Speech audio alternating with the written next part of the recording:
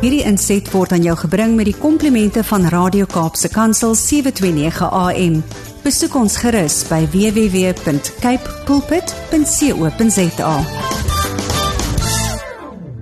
Goeiemôre, Jacques Malan van Father's Voice. Lekker kuieretjie op die program Fokus saam met jou.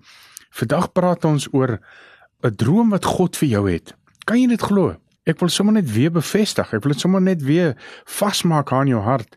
Kan jy glo dat God, die God van die heelal, die een wie alles gemaak het, die hoogste gesag wat daar bestaan, die groot ek is, die skepper van alles, hy droom oor jou.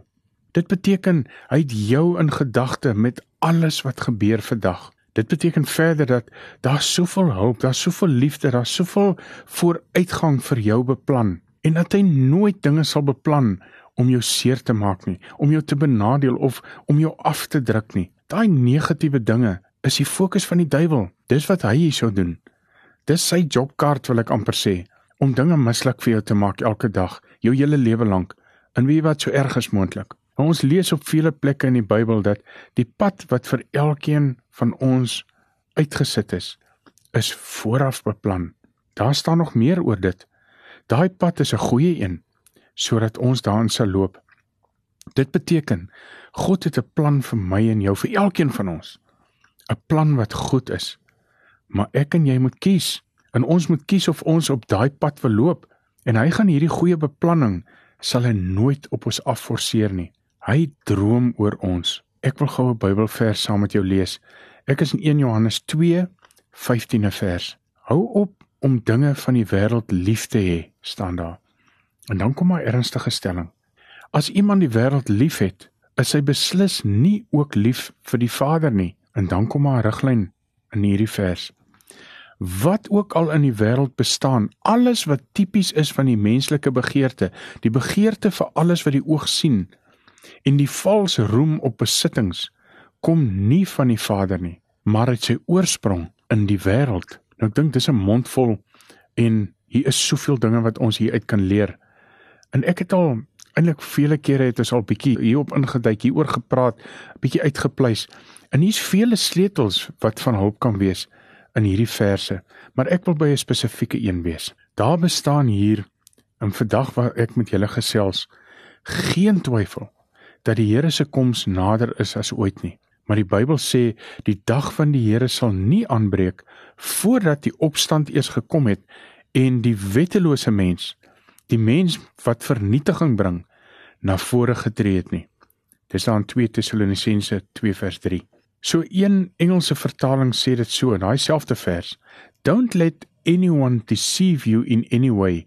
Before that day comes the rebellion and must occur, and the outlaw, the destructive son, will be revealed in his true light. So mooi omskryf die Engels ook dan hoe hierdie persoon na vore kom. Dit beteken, my liewe vriend, daar sal mense wees wat die geloof bely het, Christene geword het soos ons praat, maar sal wegval van die geloof. Daar sal 'n afvalligheid wees, dis wat daar staan. Mense wat hulle geloof in Jesus prysgee, uit keuse. So ek hoop almal luister baie mooi vandag. Hierdie is wat ons in baie ernstige terme vir mekaar vandag moet uitmaak. Dit waaroor ons nou praat, is al reeds besig om te gebeur. En die hoofrede daarvoor is die dinge van of die dinge in die wêreld wat nou in die gang is. Die bedrieglikheid van die rykdom en die begeerte na ander dinge. Ons hier in Suid-Afrika sien dit eerstehands. Dis openlik, dis duidelik sigbaar. Aanbidding van Satan en ander gode is openlik, oral, selfs in skole vir die jonges. So waarna kyk God en hoe moet jy wandel in hierdie eindtyd? Watter keuses moet ek en jy maak? Sy raad lees ons in die beginvers. Bly in Christus. Fokus op die dinge van die koninkryk, nie op die verterende plesiere van die wêreld nie. Soos ons in Christus fokus, so loop ons in die paaie wat hy vir ons voorberei het. Kolossense 3:1 sê, aangesien julle saam met Christus uit die dood opgewek is, moet julle strewe na die dinge daarbo, daar waar Christus is, waar hy aan die regterhand van God sit. So fokus jou energie vandag daarop om God se droom oor jou te vervul.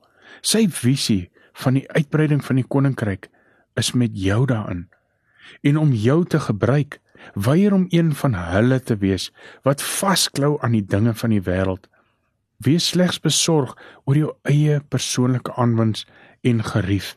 Om te wees soos mense wie verower is deur die gees van die wêreld, die wêreldse dinge. Ai. Jesus sê in Markus 8:36, wat sal dit jou tog help, as jy alles in die lewe bereik, maar jou diepste mens wees, ly skade. En is so belangrik dat, soos jy jou lewe lei, gefestig in Christus, dat jy diep gewortel en diep gefestig is in hom. Bly standvastig en bly staande, doen die Here se werk, doen dit met vreugde. Ek sluit so af. Ek sê weer, hy droom oor jou. En daai pad wat hy vir jou beplan, en wat hy vir jou uitgesit het, om in te loop, is vir jou vir elke dag. Kies vandag weer opnuut, om seker te maak, dat jy loop op daai pad. Dis 'n unieke pad, en een waar hy jou by die naam geroep het. Dis 'n pad waar jy die teenspoed kan stap, waar jy bonatuurlike hulp kan kry. Hoe? Vra net weer vandag, wat moet ek vandag doen, Vader? Help my net vandag weer, want ek wil bly op die pad wat U vir my uitgesit het. Hierdie inset was aan jou gebring met die komplimente van Radio Kaapse Kansel 729 AM. Besoek ons gerus by www.cape pulpit.co.za.